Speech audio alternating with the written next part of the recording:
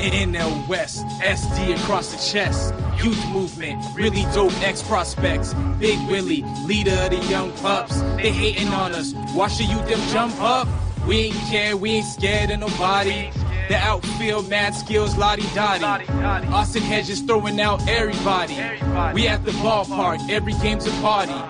Ignorance is bliss, so we never trip. If the pitching's up the bar, then watch out for the kids. EVT is out here broadcasting. EVT is out here podcasting. Question and answer, James and Patrick asked them. Question and answer, James and Patrick asked them. Padres EVT podcast. Padres EVT podcast. Greetings and welcome to the East Village Times podcast. I'm Patrick Brewer, and I'm with James Clark here. Thought we'd switch it up, and I'm doing the intro today. How do you think I did, James? I think you did excellent. Way better than the first couple attempts that I had this evening. But, you know, we threw a little change-up at you guys. Hope you guys didn't mind. Patrick, what's going on? You know, Padres are performing well right now as we record this evening. They're up against the Rangers right now. It's pretty interesting to see the team come together after looking pretty pitiful in the Dodgers series. Yeah, that was a rough rain-shortened series, but yeah, it's 4-0 right now. I think we're in the sixth inning. Yes. Cahill's dealing, which we'll talk a little bit more about that later. But yeah, it's good to see the team. I mean, we're obviously all rooting for the tank. I mean, I know some people say, "Oh, we shouldn't root for our team to lose," but I mean, let's be honest, we are. So some of us like to see those bright spots still, and I think it's good to have the team perform once in a while. We don't want them to lose every night. We don't want it to be embarrassing. It's still nice to have a competitive team, and I think they're showing that tonight for sure. No, definitely. There's sporadic moments of joy to witness within this team. You know, Margot's continuing to hit. Austin Hedges hit another home run tonight. Ryan Schimpf continues to defy all odds. You know, there's positives to look for on this team. It's just a matter of putting it all together consistently, which equals wins and wins on the scoreboard. And you know, it's just going to take time, but it's nice to see this young team grow together. Yeah, definitely. So let's jump right into it. We have a trade to talk about. Didn't think here we are May 8th. I didn't think we'd be talking about a trade, but here we are. So what are your thoughts on the acquisition of Matt Caesar, outfielder from the Chicago Cubs? Unusual deal. You know, Justin Hancock wasn't much as far as providing depth for the team on the minor league side. He's a right-handed pitcher. Caesar is really nothing special. I wouldn't expect any expectations too high on him. His acquisition leads me to believe that Janikowski's foot is probably more damaged than we're led to believe, and I believe the Jabari Blash experiment might be ending its final phase right now. Yeah, I think both Jankowski and Dickerson aren't really expected back before June, really. I mean, maybe even mid-June for them. And it's really both injuries are kind of like, you got to wait and see. It's not really a for sure timetable. So I think this just shows that, yeah, they're not too sure about those two guys. And you can't really be running Margot and Renfroe out there every day. I mean, it's good for them to get experience, but it's their first full year in the big leagues. You don't want to wear them down too much. So they need that depth. And as you said with Blash, I mean, there's really nothing. I just don't know what's there at this point. I mean, he was hitting, I think, under 200 at AAA so far this year. He was hitting really poorly, honestly. He's striking out nearly 50% of the time he's up there. It's just, I don't know what they see in him at this point. So if they can get him back down to the minors, I'm fine with that. I know a lot of people were looking forward to this experiment working out potentially. I mean, he does have a lot of raw power, but if he's not performing in the games, it's not really worth the time and effort any longer. No. I mean, he's a fun guy to root for. I think a lot of people got, you know, caught up in his name and just wanting to root for the guy. And you know, he has a great story about him. But it's all about production, and at this point, it's about the future. And at his age, he's not someone who's going to be at prime age when this team's going to start competing. So it's no sense wasting a roster spot him at this point right now. You know, Matt Caesar is nothing special. He's had 330 major league at bats. 8 homers, 40 RBIs, 240 lifetime hitter, right-handed hitter, contact type hitter. You know, think like a Chris Denorfia, poor man's Chris Denorfia, if you will. Nothing really special. he might endear himself to some fans here and there, but I wouldn't expect anything special out of him. Yeah, I would agree. I mean, he's not really being brought in to shake anything up too much. I mean, No. He was obviously designated for assignment by the Cubs, so they didn't really want him, and this was just a way of getting him off the roster and getting something in return rather than just dropping him completely. At the end of the day, yeah, I like him better as a player than Blash because I kind of like that spark plug type player, a guy that just plays hard all the time. He's a good clubhouse presence from everything I've heard. Clayton Richard, who played with him in Chicago, had nothing but good things to say about him. I'm sure Trevor Cahill feels the same way. So it's a guy. He's a good clubhouse presence. He'll eat up some innings out there. I think it's a good move. Yeah, no, he's definitely. I mean, he'll help mentor some of the younger players, right-handed hitters in particular, like Hedges and Margot and Renfroe, in fact, and that's a positive thing. And let's talk about Hunter Renfroe right now. His season has been. It's difficult to analyze. He struggled with his walks. He's still struggling with his walks, quite frankly, but he's shown a little more patience recently. Talk to me about the numbers inside of Hunter Renfroe and what you see about him and what his future is, and let's get into his defense as well and what you think the Padres have to look forward to from this young man.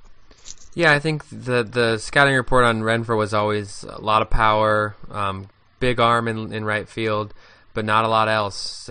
He's not much of a contact hitter. He's not going to be a guy that's going to hit 300. The defense is hit or miss. He's a pretty positive runner. I mean, he's got some speed. He's not too fast, but he's definitely above average.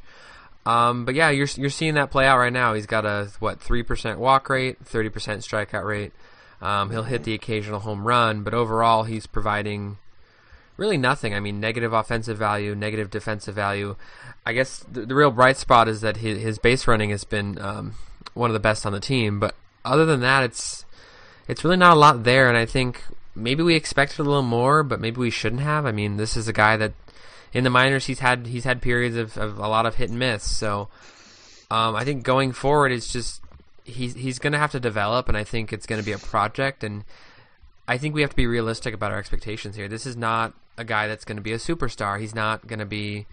I know you hear like the Matt Kemp comparison because he's kind of a similar profile, but he's not going to be what Matt Kemp was at his peak, I don't think. I mean, I guess the potential's obviously there, but I think this is a guy who could be a solid contributor on a winning team, but he's not going to be not a face of the franchise. He's not one of those guys that you really build around. I think Will Myers is that guy. Maybe Austin Hedges can be that guy. I think Margot is definitely that guy, but I don't think Renfroe, he's more of a supporting piece. But the thing is, you need those supporting pieces on a championship team. So with that being said, I think he still has a place on this team, and I think he can be an everyday player. It's just these are going to be the growing pains you see. And after a really hot start at the end of last year, I think over the offseason we had 4 or 5 months to get our expectations a little too high and get our hopes up. And we've been let down, and I think we just need to give the guy a chance. I mean, it's really early in the season, so. No, play discipline is always going to be the key with him, and whether or not he can recognize pitches and get adequate pitches in order to drive. I wrote a piece earlier in the week how he had only been in 12 or 13 hitters counts in so far this season, and it just seems like he's always behind in the count, whether or not he's fouling off pitches or whether or not he's taking pitches right down the middle. It's one of those things where he's going to have to learn to realize what the pitchers are doing to him and make adjustments. It's a series of adjustments, and the Matt Kemp comparison is really. I personally don't like comparisons. It's hard for anybody to live up to that. I've heard Rob Deere comparisons to him. I've heard Bubba Trammell. I've heard some pretty horrific comparisons. I still like to think that he has it within himself to make the adjustments at the next level, and the ball just flies off his bat when he makes connections. And defensively, honestly, he's concerning me a little bit with his range and angles and tracking the ball. The gun is there. I've seen it. It might be a little overzealous with using it, but range-wise, I'm a little concerned. Can you tell me a little bit about what you see defensively from Renfroe so far this year? Yeah, this is something we're gonna touch upon later in the podcast. So we're gonna flesh it out a little more in depth with a couple of the Padres players. But yeah, Renfroe hasn't really been solid. He hasn't passed the eye test. I mean, if you've watched any Padre games, you can see that he's making some bad reads on balls. He's making some bad decisions with throws. He's got a big arm, like you said, but he does not yet know when to throw the ball and when not to throw the ball, what base to throw it to. He's kind of making a little bit of boneheaded decisions, really. And defensively, he doesn't really have the range maybe you expected him to have. He's not getting good reads on balls. He just looks kind of sloppy out there. I mean, he's no Matt Kemp, but is anybody? No, I mean, it's a young team, and that's to be expected. We'll discuss his defensive metrics a little later, but with a young team, in particular with 3 Rule 5 players, there's going to be times where the defense just looks atrocious. And, let's talk about the 3 Rule 5 guys right now. At this point, Cordoba's just been a breath of fresh air. I think that he's pretty much a lock to remain with the team for the whole year. He would have to go into a horrible 0 for 50 slump and strike out 49 times in order for them to consider not keeping him. I mean, Diaz and Torrens in particular are 2 that are intriguing to me. We're hitting May. Roster spots are valuable, both on the 25 and 40 man. Let's talk about the future of both these 2 young men in particular. Yeah, I think Cordoba has to be kept on the roster, like you said. I mean, he's been the 5th best hitter on the team behind Myers, Solarte, Margot, Schimpf. He's been better than Hedges. He's been better than Renfroe. He's been better than Jankowski when Jankowski was healthy. So I think he's done enough to prove himself. I don't know if he's obviously not going to be playing every day. He's 21 years old. You can only expect so much out of the kid, but I think he's a guy you look at and you say, this is a guy who we could keep long term. He could be a part of this team's future. As for the other 2, it's a little bit more dicey. I mean, Torrens has only had 14 plate appearances before today's game, barring him getting into today's game, which I doubt. But he's struck out, I think, 35% of the time. So he's struck out in I think 3 or 4 bats so far. He hasn't really done much to the plate. I mean, he hasn't, like I said, he hasn't got a pretty small sample size. He's the guy I don't think they keep. They have a lot of catching in the system in terms of Hedges. They have Sanchez now, maybe Betancourt, I don't know. Rocky Gale's down there if needed, if something catastrophic happens. I mean, they don't have the depth they would want, so he's a guy that maybe if you keep him, you could bring him up through the system, but I don't see a way of hiding him on the roster for the remainder of the season. That's kind of a push. No. Maybe they can work out. Maybe they could work out a trade there. Get him from the Yankees. Keep those rights. But I think Miguel Diaz is the guy who you really need to keep. I mean, he's been impressive. I mean, of late he's struggled, obviously, but he's had stints in the beginning of the year where he was just very impressive on the mound. And for a guy who's 22 years old and hadn't pitched above high A, kind of like Perdomo last year, you're gonna be able to take those lumps, and it's understandable that he's gonna take those bad outings. And I think he had 2 straight bad outings against the Dodgers over the weekend. Got hit, I think 5 or 6 runs in each of them. So that kind of ballooned his ERA. He's up over 10 now. But I think he's a guy that I think you can hide in the bullpen all season. I think they probably should hide him in the bullpen all season because long term he is a player who could be a part of that. Maybe even the rotation long term. If not, he's a bullpen piece. He's a guy who throws hard. He's got some good stuff. So in terms of like priority, I think Cordoba is first, and then Diaz, and then you have Torrens as a distant third. Yeah, no, I agree wholeheartedly. I think Diaz is definitely someone you want to keep. When you look back to Perdomo this time last year, I think the progression in Diaz is already a little ahead of what you saw in Perdomo. So it's hard to say what's going to happen towards the end of the summer. He could very well end up in the rotation just like Perdomo did and perform. The arm is there. It's a matter of putting it all together and perform. I mean, you have to realize that this kid was pitching at Single A last season, and it's got to be just out of his mind to be pitching at this level and against hitters who he worshipped and idolized growing up and stuff. So the progression is there, and he should definitely shown it. Torrens is someone who I really don't. In spring, I didn't see a necessity to keep him. I still don't see it now. we talked about some of the depth that they currently have between Sanchez and Bethancourt if they want to go that route. But they have Austin Allen down in the minors, who's a perfect complement to Hedges later on, left-handed stick compared to Hedges' defensive right-handed bat. There's just not a need for Torrens. I mean, are you going to keep a roster spot for him to be Hedges' backup 3-4 years down the road? To me, I don't see it. I'm not in the Padres baseball operations by any means, and obviously they think very highly of this young man. And if they could make out a deal with the Yankees, it would be beneficial because they don't have a lot of depth in the upper minor league system at catching. But at this point, he's just taking up a roster spot. I'd love to see another pitch up here. I'd love to see a Suaje up here, somebody who can provide a little bit of excitement for the fans. Mm-hmm. Yeah, it's definitely highly unconventional to have 3 Rule 5 players on the roster, and to keep all 3 all year would really be unprecedented. So I don't see it happen. I mean, obviously last year they drafted 3 of them, and Perdomo's the only one that made it through.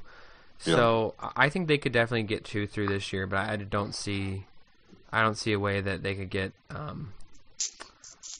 him through the whole season. Yeah, and with Sanchez out presently on the 10-day DL, I'm sure Torrens is going to have a couple of spot starts here and there, and I'm sure the team's going to be on full evaluation of him during the next 2 starts, which he's probably going to have, and he's going to have to show a lot of progression in order for them to consider keeping him at this point, because keeping 3 to 4 catchers is.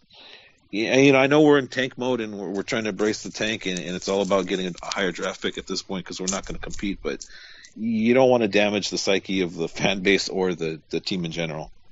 Yeah, it's you don't want to tank too hard. You don't want to do things that are too unconventional, and obviously carrying that many Rule 5 players is pretty unconventional. So it's going to be a storyline to watch, and I think really anything could happen at this point. It could go either way. So definitely good to keep an eye out for that. Yeah, definitely. So let's bounce back. We were just talking about defense, Hunter Renfroe. I want to come back to that for our stats segment this week. I want to talk about defensive metrics and kind of how those metrics work, how they're used to better evaluate defensive players just past the eye test. So we talked about Renfroe. I mean, he's obviously struggled to start the year. I actually was tweeting earlier. I was looking up some defensive metrics with regard to him and Will Myers and kind of seeing where both of them are at. I found out that I guess I've been watching Padre games. I haven't watched every game. I've been kind of watching on and off as much as I can. I've seen Renfroe make some good plays. I've seen him make some weird plays. Right now he sits at negative 3.9 by Fangraph's DEF metric. That's defensive runs above average. Quick synopsis of what that does. It's basically trying to determine all plays that happen for a defender, and it takes league average. So 0 is considered league average. That's kind of the set amount there, and they're trying to compare players to that average, and also something they do that other systems don't do, such as UZR and DRS, ultimate zone rating and defensive run saved. Both of those metrics do not adjust for position. So with defensive runs above average, you can actually adjust for positions. You can compare a right fielder to a first baseman, a right fielder to a shortstop. It puts them all in that same level playing field. So with that in mind, Renfroe currently sits at the 11th worst in baseball at negative 3.9. So he's basically cost his team 4 runs with his defense, which for those who don't know, they say around 10 runs is a win in terms of like WAR or offensive performance.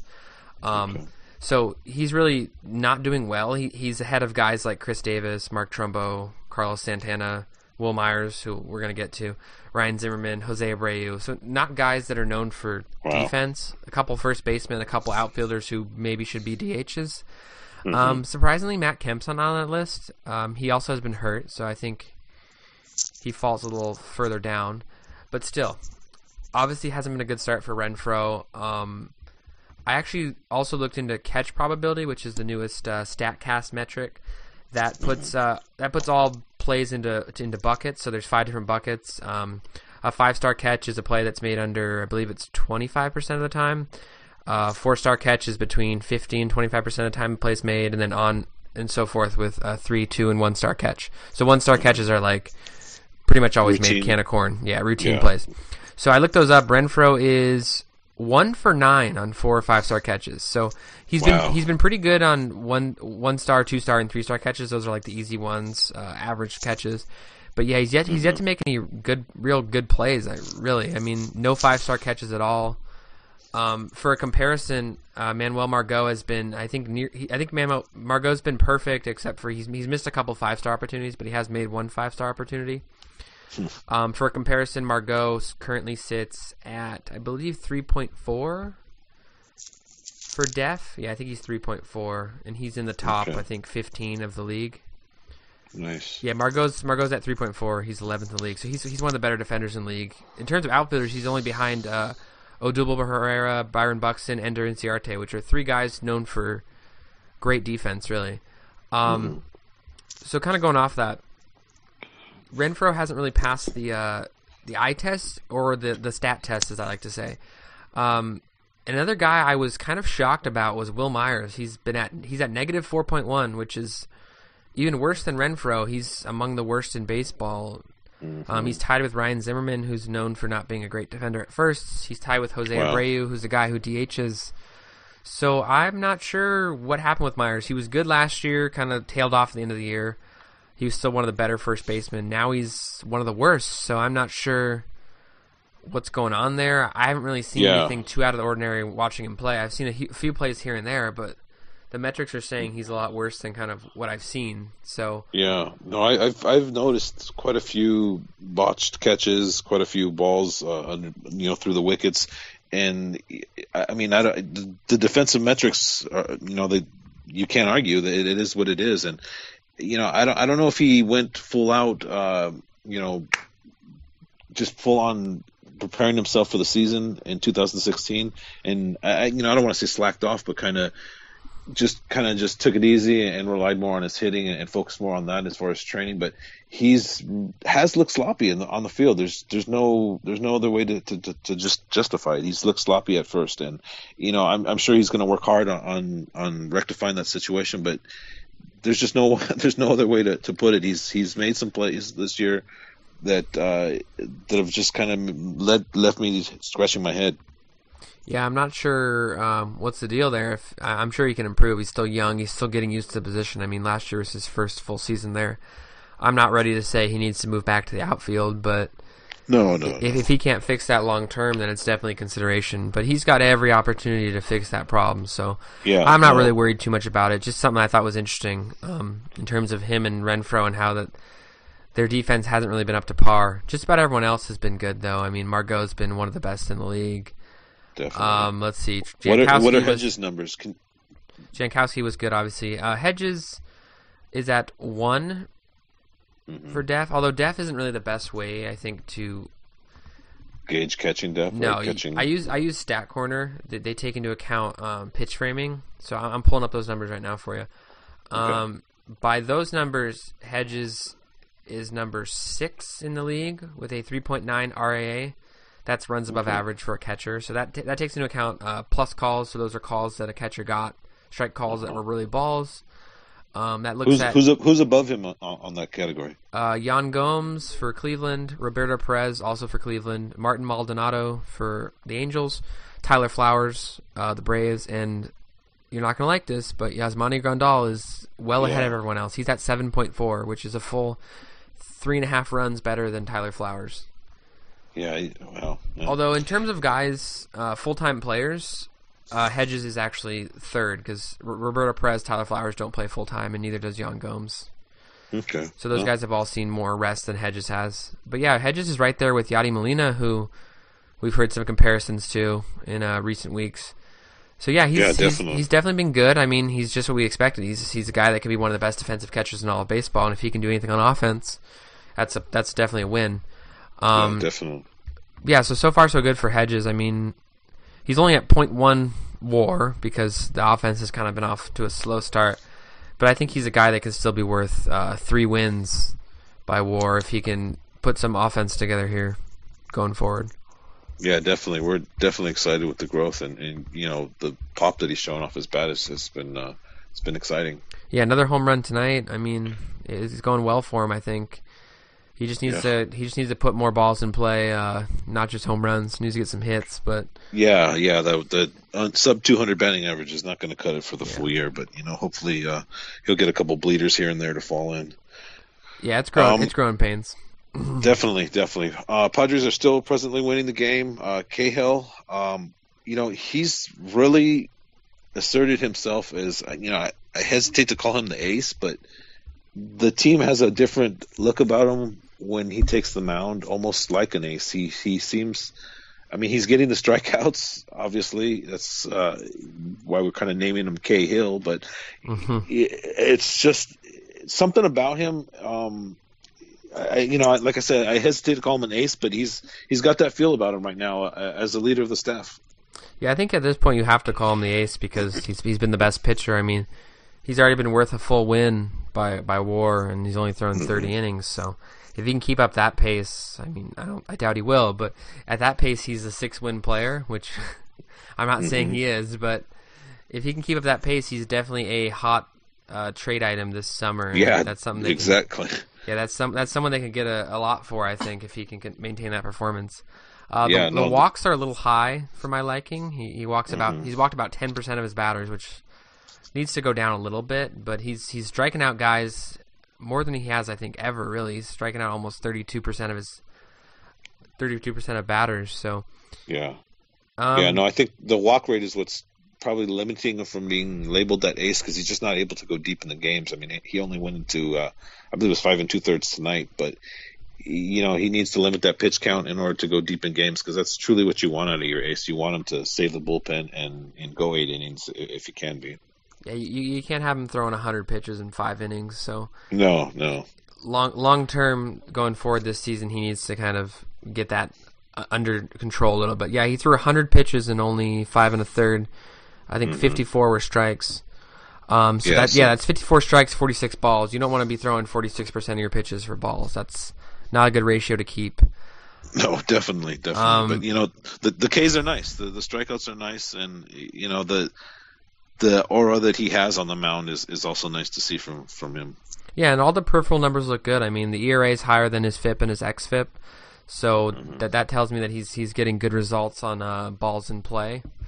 So there's nothing too weird. There's no regression to really expect here. The walk rate might be a problem for him going forward if he can't get that down. But I think if he can get the walk rate down, he could actually improve even further. So he's a guy that's going to be fun to watch, and that was worth a shot, I guess. Between him, Chacín, and Richard, I think they're all worth a shot. Chacín's been really good at home and has not been able to pitch on the road at all for whatever reason.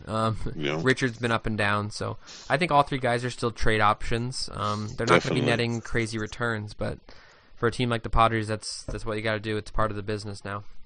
Yeah, no, they were all basically lottery tickets, and I guess you could include Jared Weaver in that too. But they were lottery tickets that hopefully one or two of them would pan out, and it seems that Cahill is well on his way to establishing himself as a starter in this league, and that's a valuable trade commodity. And I'm sure once July comes, there's going to be somebody that's gonna want him, especially with the strikeout capabilities that he has. Yeah, I think he's definitely a trade chip, and I'm kind of hoping that they trade him to the Cubs because that's where he came from. I think that'd be pretty funny. Yeah, there you go. The Cubs had some problems with their pitching, so I think maybe that'd be a good fit for him. For sure. So we're speaking of pitching. Let's go to our minor league segment. Yeah, definitely. Padres, their farm system's obviously stacked with pitching. We see that no more than in Lake Elsinore, where you have Eric Lauer, you have Joey Lucchesi, you have Cal Quantrill, Anderson Espinoza, who hasn't been pitched yet, and that's amazing that he's like the fourth guy that I have to mention because he hasn't pitched yet. Yeah, really. So yeah, Joey Lucchesi has just been, I don't even know how to really word it. He's just been obscene. Yeah. If you haven't had a chance to see him in Lake Elsinore, you better go soon because he is probably going to be promoted to San Antonio fairly soon.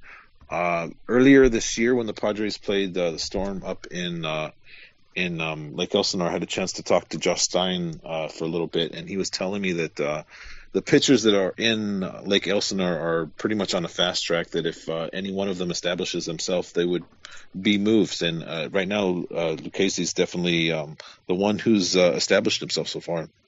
Yeah, I think he's thrown 30 innings over his first 6 starts. His ERA is just over 1. He struck out 33% of the batters he's faced. He's walked just under 8%. He's been nothing short of brilliant so far. And, yeah, he's the guy to move up. I know a lot of people thought that Eric Lauer was going to be that fast mover because he's had I mean, coming out of the draft, he was the guy that most people said, oh, he's going to be maybe the first starting pitcher out of this draft that's going to be in the big leagues because he was so far along in his development out of college. But Lucchese's kind of passed him up, and I know we heard good things from Kyle Glaser when we talked to him on the podcast. Definitely, he loved him. Yeah, he's definitely moved up in a lot of people's eyes, and including mine. And I've been watching him closely. I think me and you need to get up to Lake Elsinore next time he starts, James, before we lose him, because he might not be there. He might not be there long. I tweeted a couple days ago that he's going to be the first big promotion of the year, I think.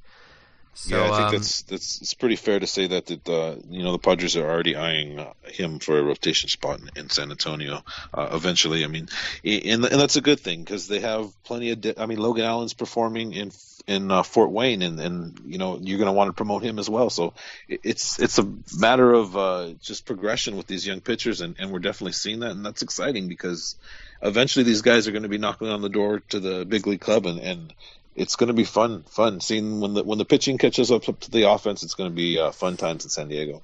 Oh yeah, definitely. A lot of people were kind of surprised that Logan Allen didn't start the year at Lake Elsinore, but with how stacked that rotation is, I've been asked by a couple people, when do you think he gets a promotion? And I think really whenever Lucchesi gets a promotion, then Allen's going to follow suit. Although they're going to need to work out some kinks because if Espinosa comes back, he needs a spot as well.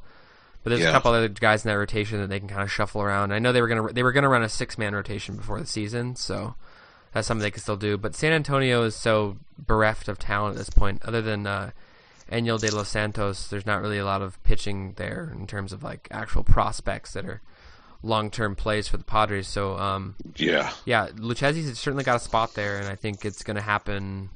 I don't like making predictions, but I think within the month, I think we'll see him moving up if he continues like he's pitching now. Yeah, for sure. I mean, it's a good problem to have as far as depth in pitching, and the Padres are definitely dealing with that problem, if you want to call it that. And it's just a wonderful thing because these young pitchers are going to progress. Not all of them are going to reach the major leagues, but when you surround yourself with a huge, gigantic pot of them that we have, it's amazing, and I'm excited. It's good times. Patrick, let's go ahead and end our 33rd episode with some rapid fire questions. All right, you want to start? Yeah, the first one I have again talks about the Padres' young pitching. Let's talk about Dinelson Lamet. A lot of Padre fans are calling for him to be in Petco already. What are your thoughts on that? And let's talk about him. The short answer is that he's not ready. The long answer is that he's got some work still to do. I mean, he's gotten off to a good start this year. I know he's got a lot of attention for the couple starts he had where he's striking out like 13 guys in 5 innings. But I think his last start really showed why he's not ready. I mean, he threw, pulling up the numbers right now, I shouldn't say his last start. I should say his 2 starts ago, because he threw yesterday. And he looked decent enough yesterday. He threw 5 innings on May 1st, gave up 6 hits, 6 earned runs, walked 5 batters, struck out 4. So that's the kind of guy he is. I mean, he can strike out a lot of batters. He can be very effective, but he also can walk a lot of guys. He can also give up some big hits. So I think the walks is the big thing that needs to come down for him to be able to pitch to the next level.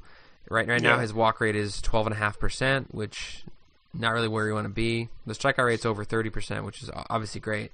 But I think you need to cut down that difference a little bit, and you can't have a guy walking that many batters. I mean, like we talked about it before with Cahill, he's kind of walking that razor-thin edge between walking too many batters and kind of walking just enough batters and being able to get by just fine. So, Lamet's a guy I think they need to be patient with. There's no need to rush him. But at the end of the day, I think he's a guy that's still going to be – at some point he's going to be on the Padres this year, whether it's a September call-up or earlier. He's going to be a guy in that rotation this year. So, You just got to work those kinks out. Definitely, there's no sense in rushing him, and you still have Jared Kosar, who's going to be nearing completion. I believe next week he's ready to come back. So it's not as though there's plenty of roster spots and starting rotation available for him. So you need to let young players progress. That's what this is about. That's what this rebuilding project is about. And it's good that he's performing. Let's just let him perform at that level and not rush the young man for sure. Yeah, definitely. And going off that, he only pitched 10 innings at AAA last year, so he's only thrown just shy of 40 innings at AAA. You don't need to bring a guy up with only 40 innings. And he only threw 74 at AA, so this guy's only seen 100. He's only barely even seen 100 innings at the uppermost levels, so no need to rush that. I wanted to talk about, you were speaking of young players. Let's speak of Alan Cordoba. We talked about him a little bit before. Do you think he's a guy that should be playing more? I mean, we just traded for Matt Caesar. He's a guy who's probably going to jump in the lineup. Yeah. But is Alan Cordoba a guy who deserves more time either out in the outfield or even at shortstop with how Eric Ibar's kind of been hit or miss? I think that the Padres are handling him correctly. His confidence is high right now, and you want to keep him at a high level. It remains to be seen if he'll play in 2018 with the team at the major league level. It's quite possible that they send him down for AA or AAA for a year to get a little more seasoning. With that being said, he's shown in limited at-bats that he understands the game. I've seen him take 2-0, 2-1 swings where he is just coming out of his shoes. But that to me tells me that he understands what to look for in specific accounts, he has a good plate discipline at this point in his young career. And you don't want to put him out there every day facing major league type of quality pitchers that are going to victimize him eventually, because he's going to have holes in his swings. He does have holes in his swing, and they're going to find it. And at his age, you want him to be confident. You want him to remain confident. I would like to see him get a little more couple starts here and there, but I think you have to take it easy. If you see any kind of development issues with him, you need to pull back on the reins and kind of just ease him into playing time. Yeah, I agree completely. You need to give the guy confidence. You don't want to throw him to the fire too much and have that confidence get shot. So yeah, it's definitely a slow process. For sure. It's exciting to see a young player like that, and kudos to AJ Preller and his staff for finding a player like that who basically a lot of people didn't even know about, and I'm sure the Cardinals are upset about losing him. Yeah, definitely. They should be. Okay, let's talk about something that's pretty bizarre. Is Yonder Alonso's monster season in Oakland right now? Has 9 home runs this year, which is already tied for his career high, which he accomplished in 550 at bats in 2012 with the Padres. This year he has 9 home runs and 90 at bats. His OPS is 1.053. His OPS plus is 196. Yeah. Is it time to test Yonder Alonso, or what's going on? Yeah, I don't know. Why couldn't he do this when he was on the Padres, right? Yeah, that was always the knack, that he just couldn't drive the ball. He couldn't get the home run. And yeah. So let's I don't know. Let's go down the ISO leaderboard. That's isolated slugging. Or isolated power, I should say. So that's just isolating power out from every other batted ball. So this is the leaderboard. Ryan Zimmerman, Aaron Judge, Eric Thames, Freddie Freeman, Yonder Alonso, Bryce Harper, Joey Gallo, Mike Trout, Miguel Sano. All right, tell me who's the odd one out.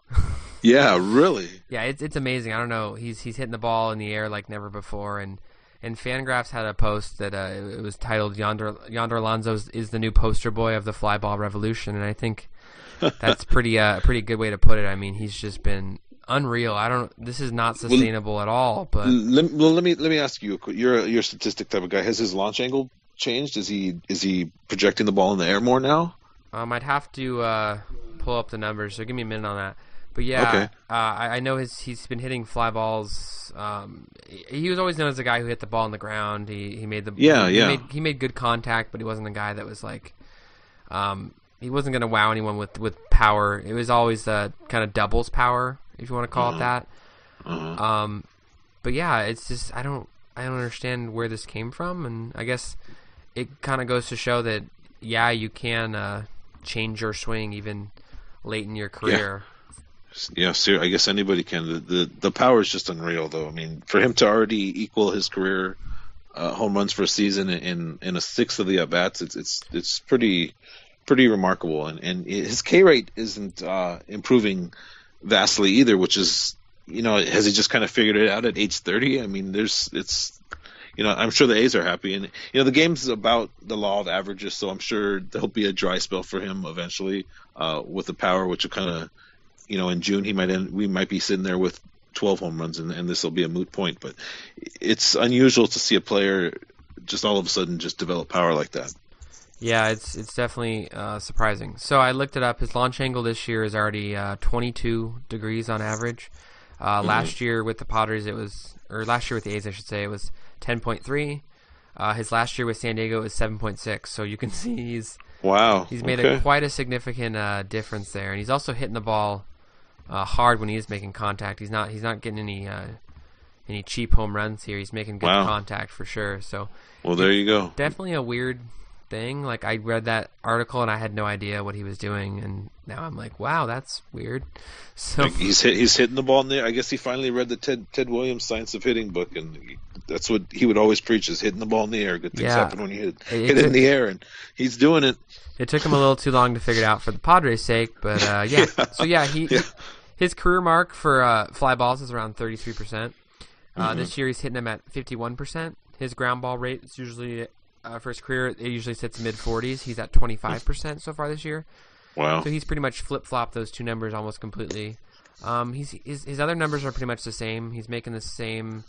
He's pulling the ball the same, going the opposite way the same for the most part. His hard contact's obviously up a little bit. His soft contact has fallen.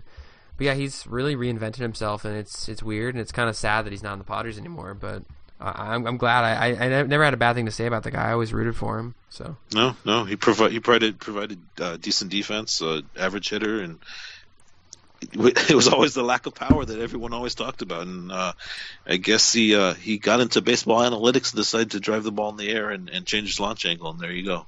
Yeah, he definitely had a good offseason, I suppose. for sure. All right, well, I think we're good to go. Patrick, anything else we need to cover before we're out of here? No, I think that we pretty much covered everything. I mean, Padres are currently up 5-1. Corey Spangenberg hit a home run, which is a little bit of a rarity. Speaking of guys that don't hit home runs. Padres up 5-1, top of the 8th, so things are looking good there. Hope we didn't jinx anything by mentioning it. Seriously. Yeah, we do have Jared Weaver going on the mound tomorrow, so we got to get the win while we can. Yeah, exactly. All right, folks. Well, thank you so much for joining us on our 33rd episode of the Padres EVT podcast. Patrick, go ahead and take us out. Yeah, so we're on Podbean. That's where we're hosted. You can find us anywhere you find your podcast, Stitcher, iTunes. We're all over the place. You can follow me on Twitter. I'm Patrick Brewer93. James is on Twitter at EVT_news. He also runs the SD_sporting news Twitter, which we tweet from there as well. He's also his personal account at EVT_J Clark. So give us a follow on all those accounts. Stay tuned for more content. Always trying to find new things. Always trying to provide new ways to look at the Padres. So stay tuned for more. Definitely. We have a couple of exciting guests lined up, hopefully for the end of this week, if not beginning of next week. So stay tuned, and thank you so much. East Village Times Podcast, signing out. EVT is out here broadcasting. EVT is out here podcasting. Question and answer, James and Patrick ask them. Question and answer, James and Patrick ask them. Padres EVT podcast. Padres EVT podcast.